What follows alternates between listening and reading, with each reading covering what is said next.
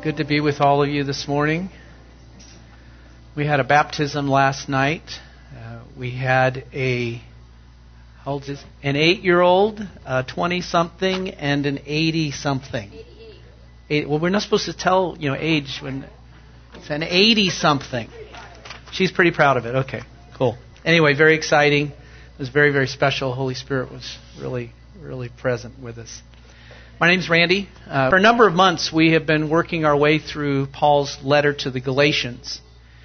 And in this letter, the Apostle Paul is primarily engaging his readers on a primary topic, and then just sort of going all around that topic and coming at it from this way and this way. And how about you look at it from this side and this side? And that topic is, how do we live life pleasing to God?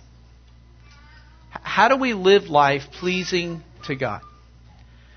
In an earlier visit to this region there, Paul had presented the good news about God's love for the people, presented Jesus' life, death, and resurrection as the means by which that they could experience and live life pleasing to God. And things were going great. Paul was excited about what was happening. He was thrilled, but then he had to move on to other places, other locations to share the good news of Jesus. And soon after he left, some Jewish Christians came into the area, and they began to share with these new Christians who had just come to know God in this way and know Jesus, that yes, what Paul said was right, but if you really want to live a life pleasing to God, then you're going to need to become a Jew. And you're going to need to live according to the Mosaic law. Now, while none of us are concerned very much, I suspect, about the need to become a Jew, I don't know of anyone here that has considered that. We do struggle, even if we're not really fully aware of it. We struggle with the role of the Mosaic law. And the rest of the Bible, for that matter.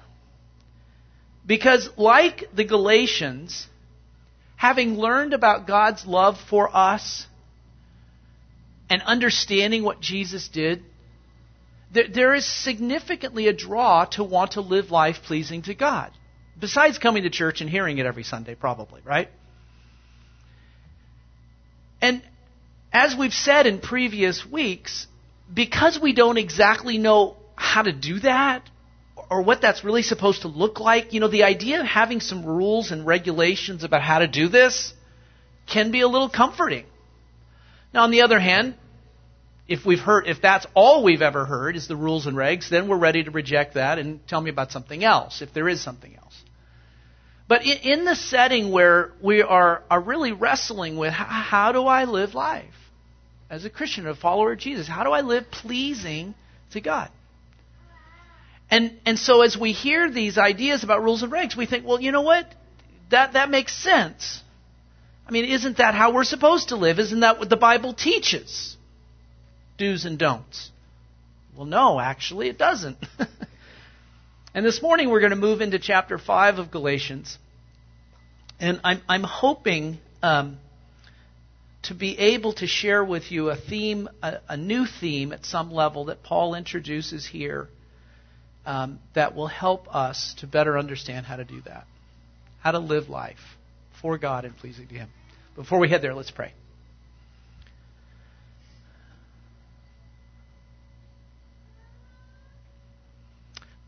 Papa, I am just stirred by Kevin's encouragement to us that we have been created for relationship. And the topic that Paul is going to introduce here is going to be an awkward one for us because it's about relationship with you.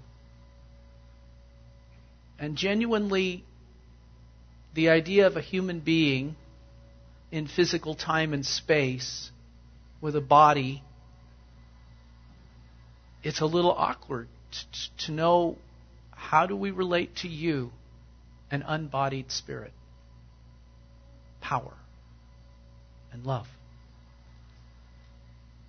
So, Holy Spirit, I thank you that you are here and that you are changing the atmosphere here. that you're helping me to know you better, and I just welcome you to teach today and to lead and guide us into a more clear understanding of what it means to live life for you. In Jesus' name.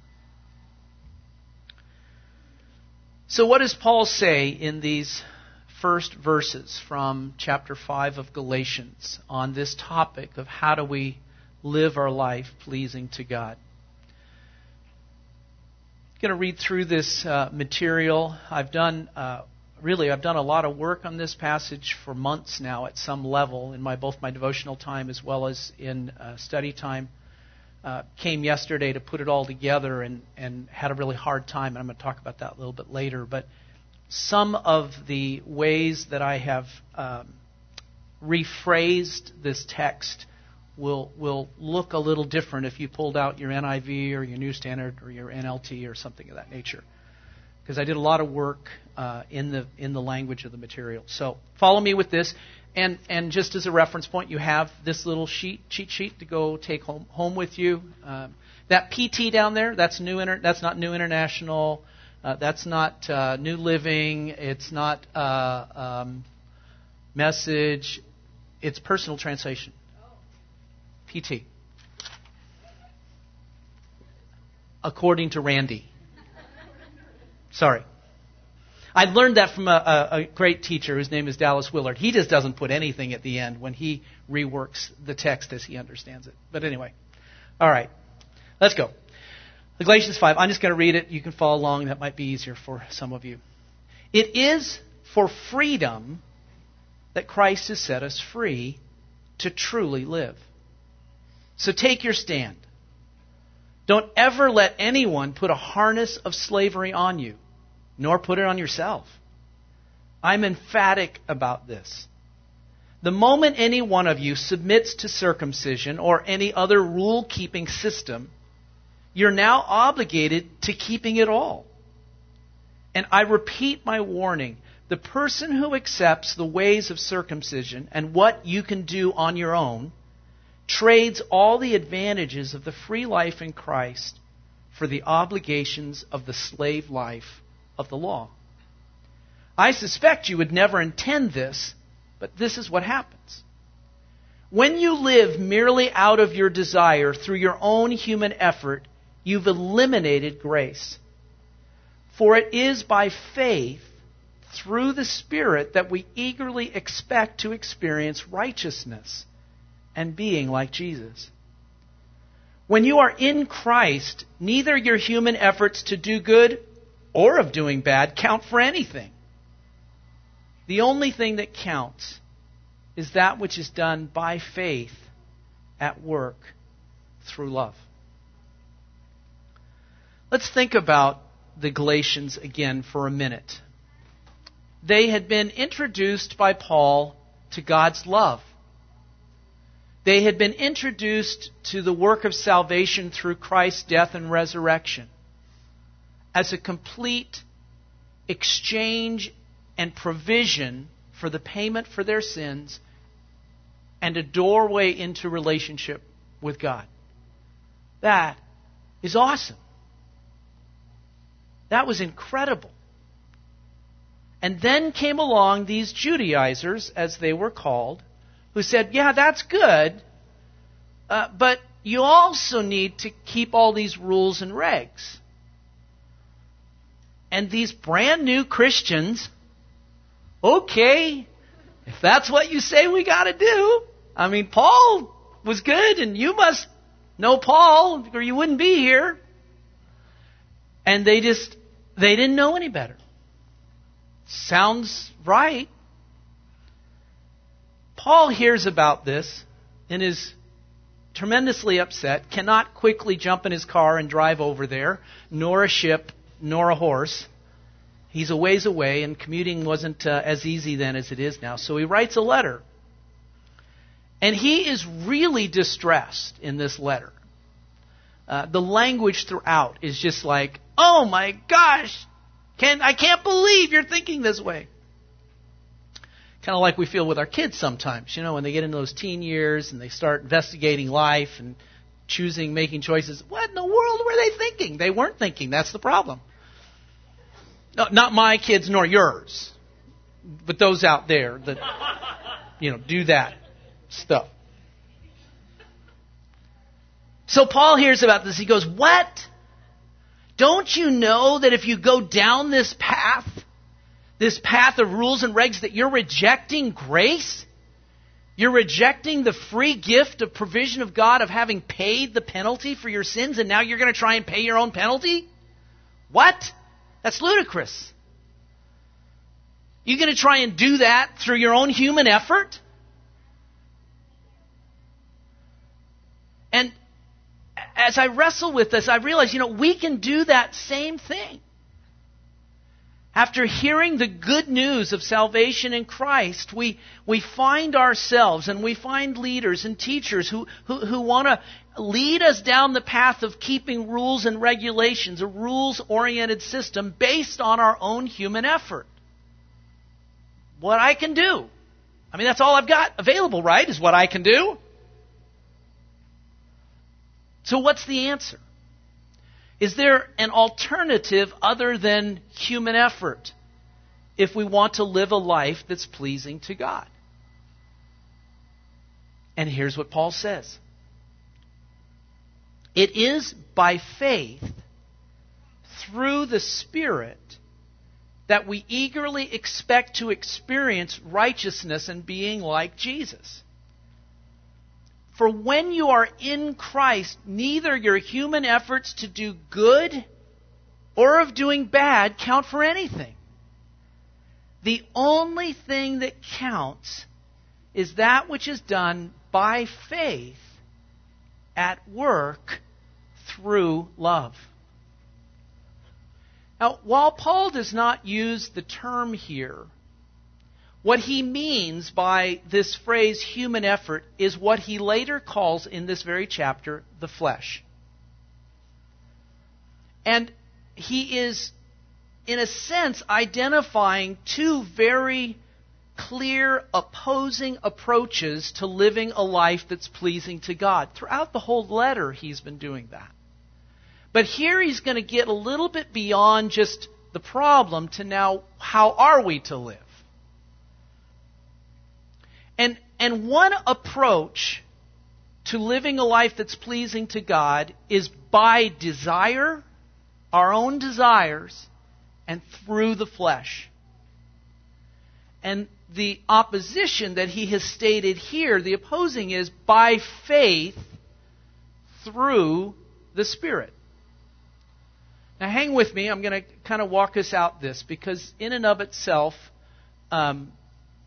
those things that doesn't really ring, doesn't make a whole lot of sense. So, the word by, pause, by, B-Y, it has a very interesting meaning. And it isn't, and we don't think of it in our own English languages or when we're learning other languages, the word buy, what does the word buy mean? It doesn't mean to buy a candy or something. There's the other buy. And it means as an outcome of, or as a result of. As an outcome of or result of. The word through, that is kind of like it but different, means through the power of or the energy of. So let's pull these statements together and let me include these explicatives. That's a good word. I looked it up to make sure that it was a legal word to use there. So here's how this might sound. Next screen. You can choose to live a life that is pleasing to God by, as an outcome or a result of desire, through the power or energy of the flesh, or you can choose to live a life that is pleasing to God as an outcome or as a result of faith through the power or energy of the Holy Spirit. Now, in order to clarify these distinctions, we're going to need to come up with some definitions or clarifications for these four words that are used here: desire, flesh, faith, and spirit. And there's another word that Paul introduces at the end of the chapter, which is love. in that last verse. So a little later in this chapter, in material that I'm going to actually teach from on the first Sunday of January, Paul uses 3 of these words as an introduction to that new section. And he says this: walk by the Spirit, and you will not carry out the desires of the flesh. Walk by the Spirit, and you will not carry out the desires of the flesh. So he's creating a distinction here. There's something about the Spirit and something about desires and flesh that are opposing. I'm going to talk more about it actually in January. Romans says some very cool things about this material as well, but for today. So the first word I want to kind of wrangle with here is the word flesh. In the Christian community, predominantly when people teach about or use the word or speak about the flesh, they are referring to the flesh as fallen or sinful human nature. In which case, flesh is bad. It's the sinful nature. It is that which is fallen and needs redeemed. However, Dallas Willard, one of my heroes and teachers, has in his work identified that definition is inappropriate and inaccurate. And he suggests that the word flesh can more accurately be described as what a person can do through their own natural human abilities. What a person can do through their own natural human abilities. The flesh, he suggests, is not necessarily bad. The flesh, sarx is the word, means body.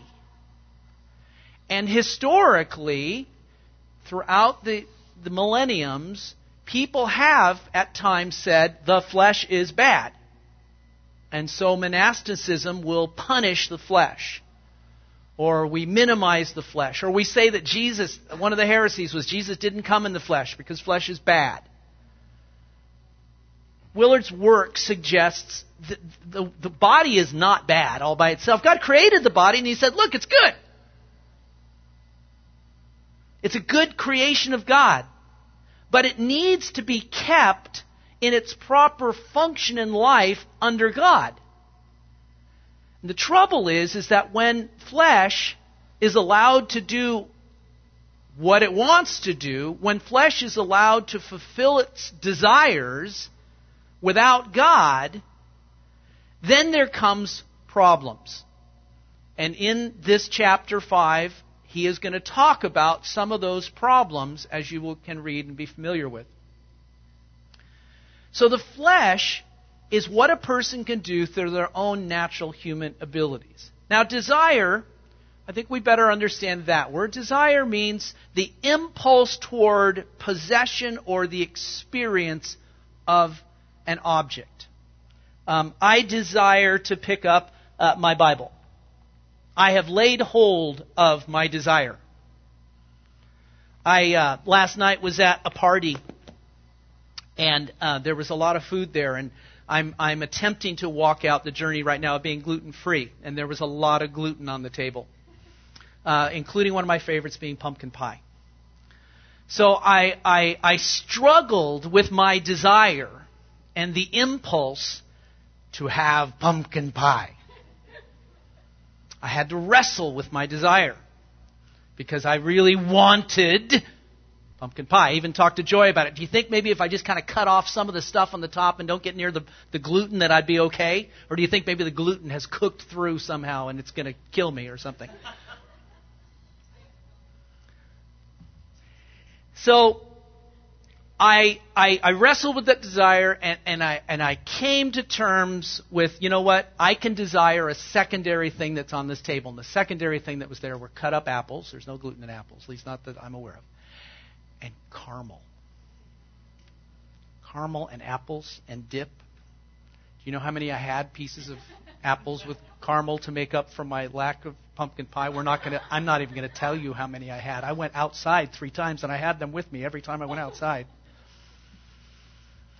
I think we understand what desire is all about. And in January, I'm going to get a little bit more nitty-gritty about flesh and desire and some of these other aspects. But for this morning, so desire, that I desire to turn this light off, that I desire to sleep in, that I desire to, drive my car at the speed limit rather than not, and have people honk at me because I'm doing 55, or whatever. We express our human desires all the time. We're also expressing our flesh all the time. All the time we're living out of doing what I can do. Isn't that all we have, is what I can do? That's what we think. The problem with desire, as we've already said, though, is that obsessive desire, or what the Bible calls lust, is the natural and inevitable outcome of desire that has run wild. Desire of this kind, typically in the lives of human beings, will sacrifice what is good, even for themselves and particularly for others, to get what it wants. And there is within the human being a brokenness related to desire that has produced in humanity this tremendous drive for gratification. And it is, in essence, the heart of sin. We usually don't sin for someone else. We might buy drugs and sell them to someone else, but that's really for us because we make all that money. Or any other kinds of illustrations we could use. Typically, sin is based on self-gratification. It's doing what I want to do when I want it. And that aspect of desire was loosed in the Garden of Eden in the temptation, and we have lived out that pressure and aspect of desire ever since. In contrast to flesh and desire, Paul is going to now, and Paul talks about spirit and faith. Spirit, I think we, again, that means the Holy Spirit. But interestingly, on occasion, in the New Testament, spirit means the human spirit that has been enlivened through Christ, made alive through Christ. And so we have to, pay a little attention. Is it possible that the author, and Paul in this case, is speaking of the human spirit enlivened by the Holy Spirit, not just this outside effort or person of the Holy Spirit? Anyway, it might be a little confusing, but we'll try and work through it. So, while the flesh is driven or even consumed by desire, the human spirit or the Holy Spirit seek love. When the Spirit of God leads the human person, or even when the enlivened human spirit made alive in Christ, it doesn't seek, as the flesh does, what I want, but seeks for what is best, looking for the good of others. And the word for that is love. Love and desire are these two sort of mechanisms of the spirit and of the flesh. Very often in our society, people speak of love when they really are expressing, what they're expressing is desire or love. Desire or lust. Not love, the opposite. So, a young man in his late teens can see a girl walk by and say, "Wow, I'm in love." And they are not. They are in lust. Right? Let's be truthful here. I know girls don't have this problem, so I'm talking to all the guys.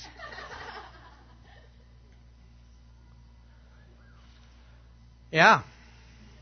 Thank you very much. Appreciate that.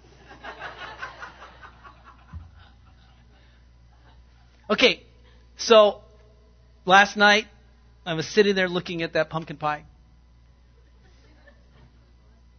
And I love pumpkin pie. I just love pumpkin pie. But no, I really don't. I really don't desire the good of that pumpkin pie. I really don't care a hoot about what's best for that pumpkin pie. I want to eat it. I desire pumpkin pie. But I love my wife, and I love my children, I love my grandchildren, and I love you because I want your very, very best. I don't always get that accomplished, and sometimes I hurt my wife, or I hurt my children, I hurt my grandchildren, I hurt you. And I'm sorry. I don't want it to be that way. I want to be a man who loves, who looks out for the good and the interests of others. The trouble is, I'm human, just like you. And occasionally, I live my life according to the way I want, and not what's always best. And that's what is the problem here that Paul is talking about. Fourth word. Faith is defined by the writer of Hebrews, perhaps in the most clear fashion, is the confident assurance that what we hope for is going to happen. It is the evidence of things we cannot yet see. So, unlike desire, that is really connected to seeing and knowing, I know what pumpkin pie tastes like, and when I see it, I know what it tastes like, and desire is all wrapped up in seeing, visual, tastes, all wrapped up in our physiological. Guess what? It's wrapped up in our body. Desire is wrapped up in our sarx. Faith, though, is an aspect of something like that, but it is now unseen. It's not based on what is known or seen, but rather on the truth and the trustworthiness of God and what God has said. But faith goes beyond hope or even belief, because faith requires action to truly be faith. You can say you believe something is true, but honestly, we don't really know that you believe it's true until you act on it. So I could say, I believe that if I step off this, that I'm not going to go down and I'm going to walk on air. I believe that. I believe I can do that. So I'm going to go on and teach because I believe that, and so it doesn't really matter. And I'm going to tell you I believe that. When I was a kid, we had a swimming pool growing up, and I tell you, I tried walking on water a lot. And I even pretended there was this long step in my parents' pool as you got down, and I'd walk down the step, which made the water level about halfway up my calf. I'm walking on water until the end of the step came, and then I was down underneath because it was about 6 feet deep down there. So I couldn't walk on water, and I can't walk on air either. So I don't really believe that.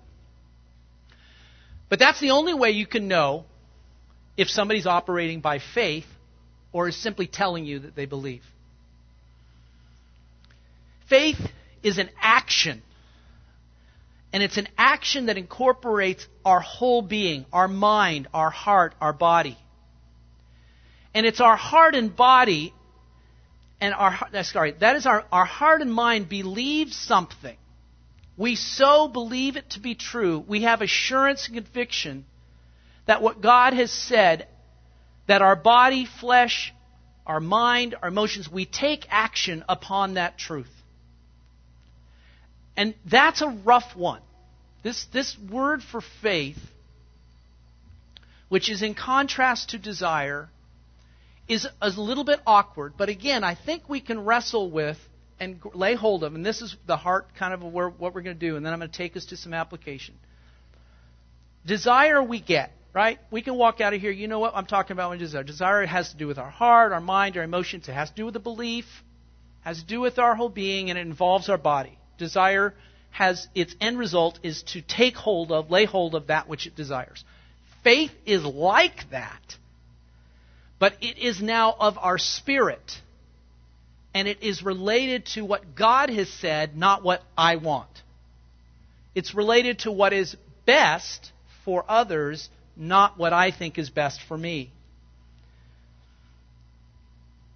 So, having defined those words, I want to return to the passage. I want to read it again, and then we're going to walk out something a little more.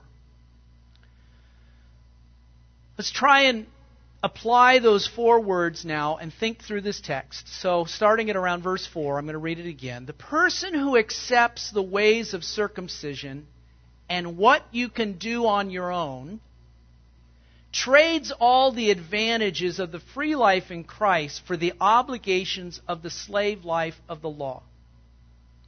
I suspect you would never intend this, but that's what happens. When you live merely out of your desire through your own human effort, you have eliminated grace. For it is by faith through the Spirit that we eagerly expect to experience righteousness, living a life that's pleasing to God, and being like Jesus. When you are in Christ, neither your human efforts to do good or of doing bad count for anything. Nada. The only thing that counts is that which is done by faith at work through love.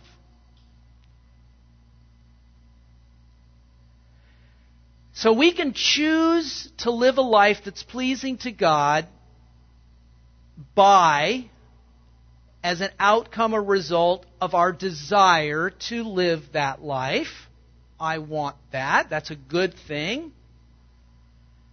But I choose, and the only thing I know to do is to do that through the power or energy of what I can do. But Paul says that is fruitless. It is worthless. Now that's fairly stark. Because what that's saying is human effort at loving God on its own, by itself, is worthless. The only thing that counts is faith at work, because faith means work, through love. Rule regulations are about my desire to follow the rules. It's about my effort to be able to keep the rules. Faith at work through love is a confident assurance that God has said that love is best.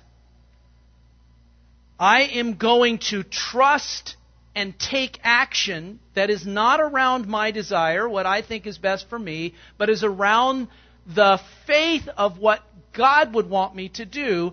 And it's empowered, it's infused, it's enlivened not by my action alone,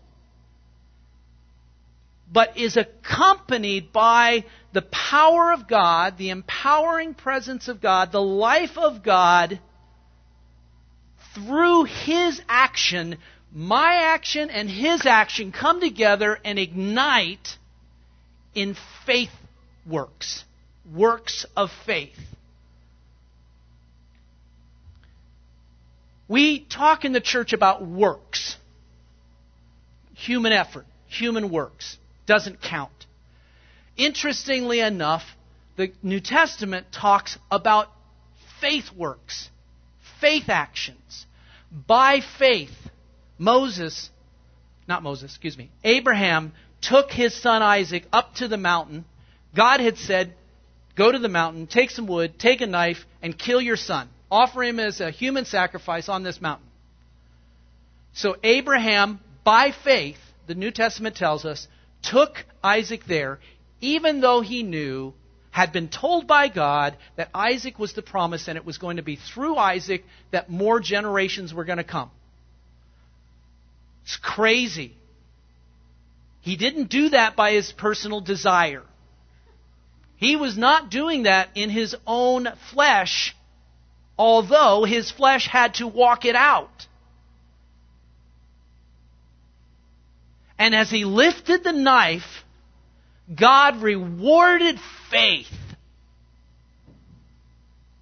provided an alternative, and 2 lives were forever changed. And the world has been forever changed by faith action.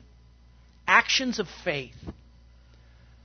By faith, Moses lifted his rod over a torrential sea with an army behind the Israelites because God said, raise your staff. How foolish is that? Okay, I'll raise my staff. Whoosh! What was that? That was faith works. Why did God ask him to raise the staff? Why didn't God just say, stand back? Why did God not just do it? Why, Moses, raise your staff? Why, Jesus, reach out your hand? Why take mud, go down to the water and wash? Two different stories, Old Testament, New Testament. I'm going off notes, by the way. Some people go off-roading. I'm going off notes this morning. I didn't know how to do this material. And so I have 3 or 4 pages that weren't right, Kevin. I just, we have only so much time. I know I cannot adequately help us to grasp this. But I'm going to give you some more illustrations. I'm going to pull one in from my own heart and life right now.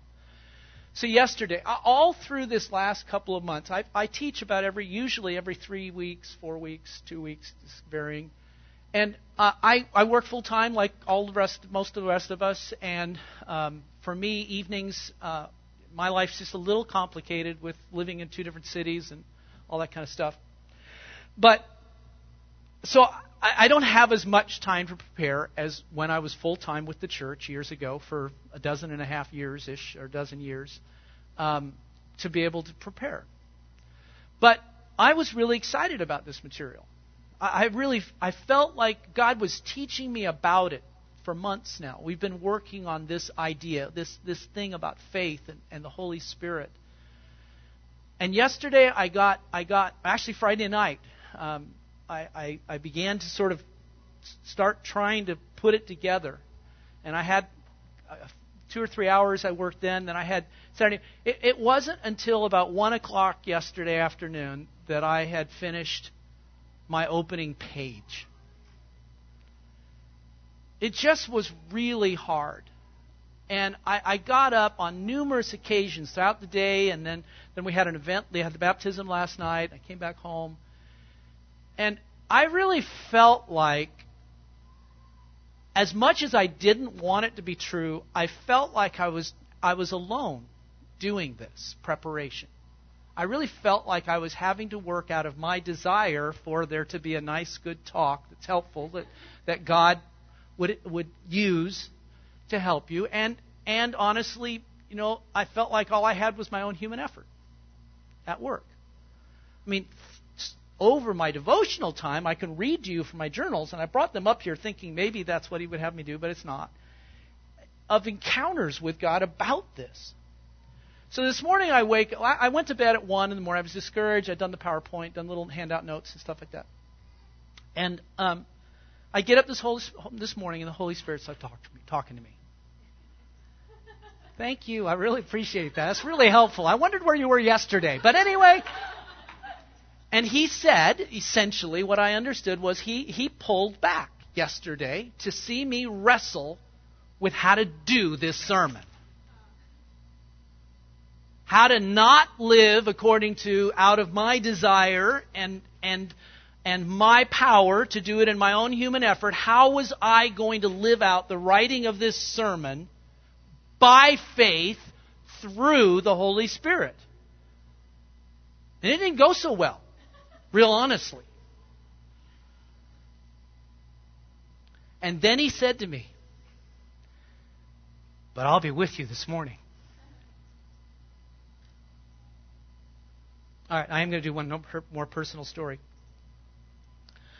We have some material that a number of us are using for some formation and transformation, some work in our lives, some notebooks and some small groups and clusters and things. And it has numerous lessons that sort of introduce you to themes from the Scriptures, themes about personal growth. And one of those lessons was on the Trinity, Father, Son, and Holy Spirit. And in the chapter, there's a number of questions and talking about the Christian theology of the Trinity and how does that work and how do you relate to it. One of the questions was sort of like, well, how much do you relate to the Father? How much do you relate to the Son? And how much do you relate to the Holy Spirit?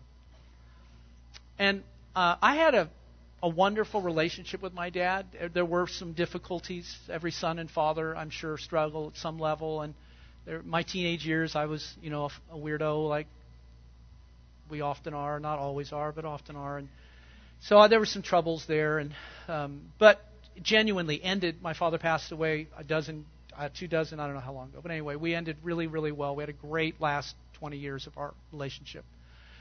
And so I relate to Papa really well. I had a really hard time calling God Father. I called my dad Dad. I had a hard time calling God Dad because my dad's dad. So God's not Dad. Somewhere in the last decade, I had landed on Papa, and it has grown to become a tremendously affectionate, relational term for God the Father. And when I did this lesson a few months ago, I found that I probably relate to Papa about 60% of the time, and maybe I relate to Jesus something like 25, and the Holy Spirit only 15, which is a little odd, because we're a vineyard, and we're charismatics at some level theologically or experientially, maybe more than theologically. And I was introduced to the person and work of the Holy Spirit. I had significant power encounters with the Holy Spirit throughout my life since having gotten involved in the vineyard. And yet, in the chapter and in the lessons, I had to say, I don't relate to the Holy Spirit very much. I don't really know. I know of Him, just like I knew of God. I know about Him. I could write it all out. I can find the Scriptures and show you these wonderful things. And I know that we're supposed to receive power and all that. I know He lives in me, but it's really a miss. So I've been working on that. So in my journaling now, instead of just praying to God, here's something else. When I talk about God, God's sort of distant, I found. When I use that term, when I talk about God, God's sort of this third person thing. God out there. But when I talk about Papa, Papa's here.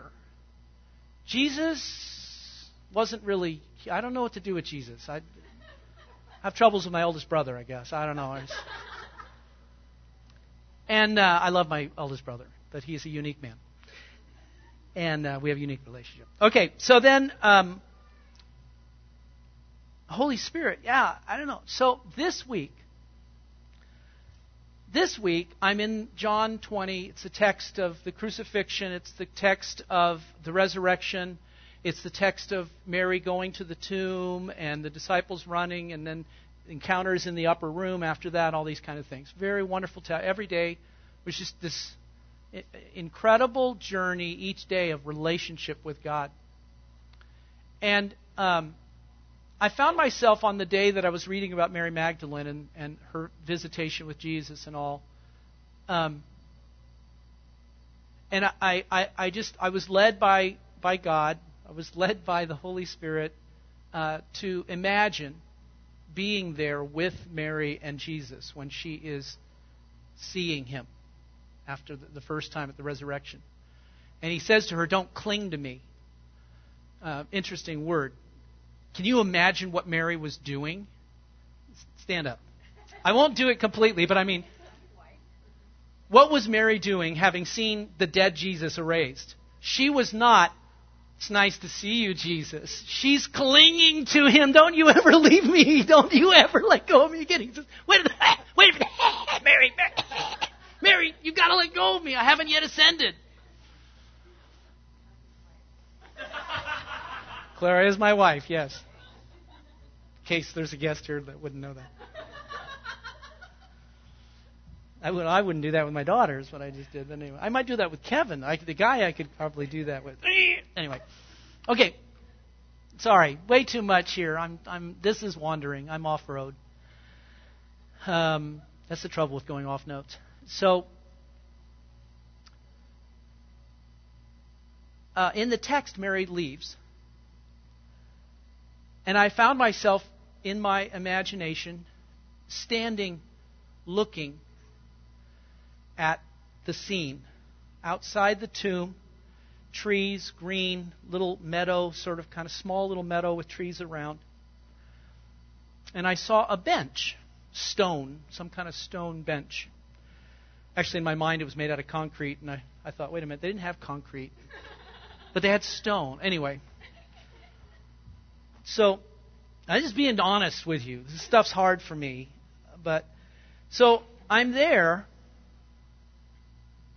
and I'm led into imagining that I'm there with Jesus, but I can't see Jesus. All I see is this open meadow. And I said, why can't I see you, Jesus? I didn't hear anything. But I was led somehow, or my picture changed by my choice or what, I don't exactly know, that my perspective is now I'm sitting on the bench. I was outside the circle. I was looking in. And I wasn't able to see. But I sat down I found myself sitting on the bench, and I could see and feel Jesus next to me. He had robes, and his shoulder is pressed against mine, and I can feel that. His hands are in his lap next to me, and I can see the holes in his wrists, hands, whichever way you want to look at it. And we had a conversation. And it was probably the most profound encounter with Jesus that I've ever had. But one of the things he said, I'm going away. You're not going to have me to see. I'm going to send you the Holy Spirit, who I also don't know very well. But I don't have a picture of the Holy Spirit. How do you picture the Holy Spirit? The thing that I've wrestled with the Holy Spirit, is the idea Jesus parallels him to wind. We can't see wind. You can turn on a fan. The fan is not on, but we can't see the wind, but we can see the effect of the wind, Jesus says. So that makes sense. I get that. I can see the effect of the Holy Spirit on you a lot, Kevin. And on you, Alice. Many of you. The effect, the outcome of the Holy Spirit. But in that moment, the little meadow became hazy. Jesus was gone, and there was a haze, a light and water moisture. You know how moisture will catch sunlight and it becomes visible? Water in the air, which isn't visible, can become visible because light. And I was able to see the Holy Spirit. But then it changed, and the cloud was gone, but there was this change in the atmosphere from your song around me. And I've carried that with me ever since. And I now have a picture or a sense or something that I, as a human being in my flesh and in my desires, can see and can experience. And I tried pulling that up yesterday, if you can imagine, without a whole lot of success, but it's been present with me all morning. The Holy Spirit's always with us. God's always with us. So, here's the closing. Maybe let's have the band come up. I need to close, so whether I'm ready or not. Ready or not, here we come. The crux of this contrast that Paul is making here. The bottom one is about relationship with God. Faith comes in response to a relationship with God. And through the Spirit involves a relationship with the Holy Spirit. The Christian life cannot be lived alone. You were not created to have a desire to love God and to do deeds that express love for God on your own. that song we sang really touched me, because this whole thing about action, about life, the Christian life is not lived alone. We cannot do it in our own energy. Anything simply done totally by ourselves is worthless. It doesn't get the job done. What's needed is my action filled and empowered with the empowerment of God to live life. That's the only way I'm going to be good, really good, or not sin, or love. I cannot do those things consistently well on my own. None of us can. This thing about following Jesus is about following Jesus. It's not about coming to church and reading your Bible and praying when you're driving down the road. We have such an individualistic mentality from our society that drives us to do everything we do the way that I can do it and the way I want it. We live a flesh, desire-driven life 99% of the time, every day. When we get in our cars and we go to work, we do what we do there because we have skill and we know how to do it and we're going to do it. But what if you're making a few mistakes here and there like I am, and my boss is really ticked? I've worked there for 1.5 years, and every time a mistake pops up, it's like it's going to be the end of the world, and it hasn't yet been. Every time there's a fix to it. I'm an HR manager in accounting. There's always a repair. You just change it. You redo it. I'm sorry it happened. But the reality is, I cannot do that job alone. I went in there really cocky. I can do this job. This is awesome. I had the skill. I've done all this. This is awesome. This is great. And then failure after failure after failure. And wonderful times of success and success and success. Because I can't do it. There is nothing I can do. I can't stand up here in front of you. I can't read these notes. I can't invite you. You guys can start to play. I'll rap. I'll rap. If we get that going, I'll rap. I don't know what you're going to sing. It's up to you. I don't know. But this morning, we've been talking about having a relationship with God that empowers us to live life that pleases Him and loves others. Bottom line. And the only way we can do that is to have a relationship with God. A personal relationship with the Father, the Son, and the Holy Spirit. And if you don't have that in a way that's tangible, in a way that somehow enables you to join with it, then you need more of it. You need more of Him. Whichever Him it is that you want to pick. They're one. Lord and I were wrestling with this. The Father, Son, they're one God, but there are 3 persons. And there's 3 persons because we can relate to each one differently. And one time I heard Him say to me, I was asking about this issue of seeing. And He said, one of the reasons that I came in the flesh as the Son was to be able to help you initiate relationship with me by picturing a man. Picturing a man on a cross. Picturing a man in a boat. Walking on a beach. We can get there. But Papa and the Holy Spirit, that takes a whole lot more faith. Faith. Oh yeah, faith. I've got a lot of desire. And I've got a lot of human effort. But what I need is a lot more faith and a lot more through the Holy Spirit. They're going to sing the last song. The call is for, come here. I don't know what it is, Clara. I've been off road now. I'm lost in the weeds. This call is for all of us. It's not for just a few to stand over there and pray for you. So if you want more relationship with Father, God, with Jesus, Holy Spirit, stand up.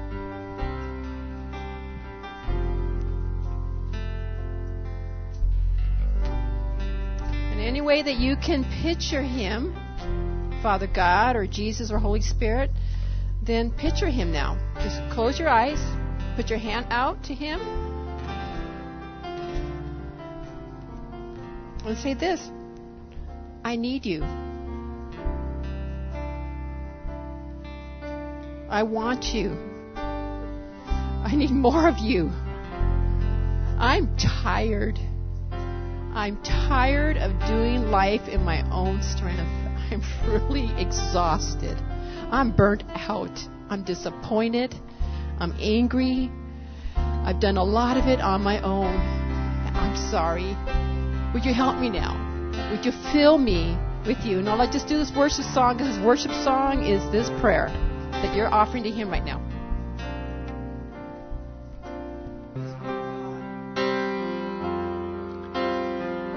Who has blessed you with every spiritual blessing in Christ.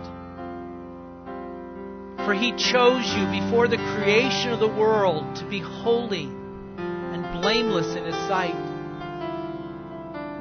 In love, He destined you for adoption as a son, as a daughter through Jesus Christ, in whom you have redemption through His blood, the forgiveness of sins in accordance with the riches of His grace that He lavished upon you. In Him you were also chosen in order that you who put your hope in Christ might exist for the praise of His glory. And you were included in Christ when you heard the word of truth, the gospel of your salvation.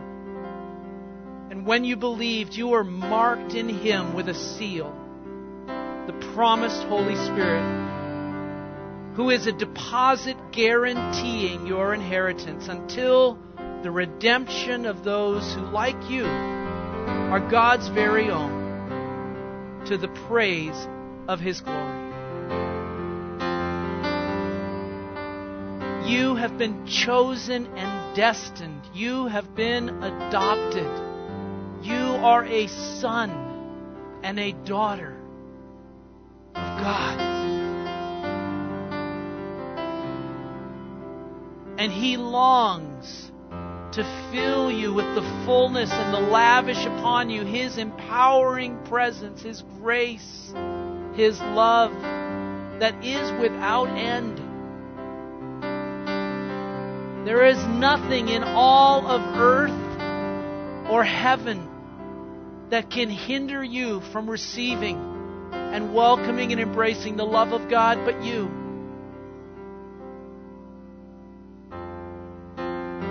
Embrace His love. Embrace Him. By faith, step into your destiny, your calling, your place and provision on this planet, in your family, in your work. You have been created as an ambassador to the world that so desperately needs to know this God that we have come to know. If you find yourself this morning with any hindrance, any sense of there's just something here, I would really welcome you to come over and let someone pray with you. If our leaders and our personal prayer team folks could move to the wall over there and be available. Some of you are stuck. You've heard these words before. You've heard things like this, but you're stuck. God wants to set you free, to know Him, to love Him, to walk out a life that is fully pleasing to Him. You've been trying too long to do it on your own. It's time now to let Him in and let Him do it for you and with you. Thanks for coming. If you'd like prayer, we'll have folks over there. If not, we look forward to seeing Grady Sunday today. Grady's is a restaurant right across the street. You're welcome to head over there. People will be there to kind of eat lunch, talk, get acquainted, and hang out together. Thanks for coming. Look forward to seeing you again next week. Have a great week.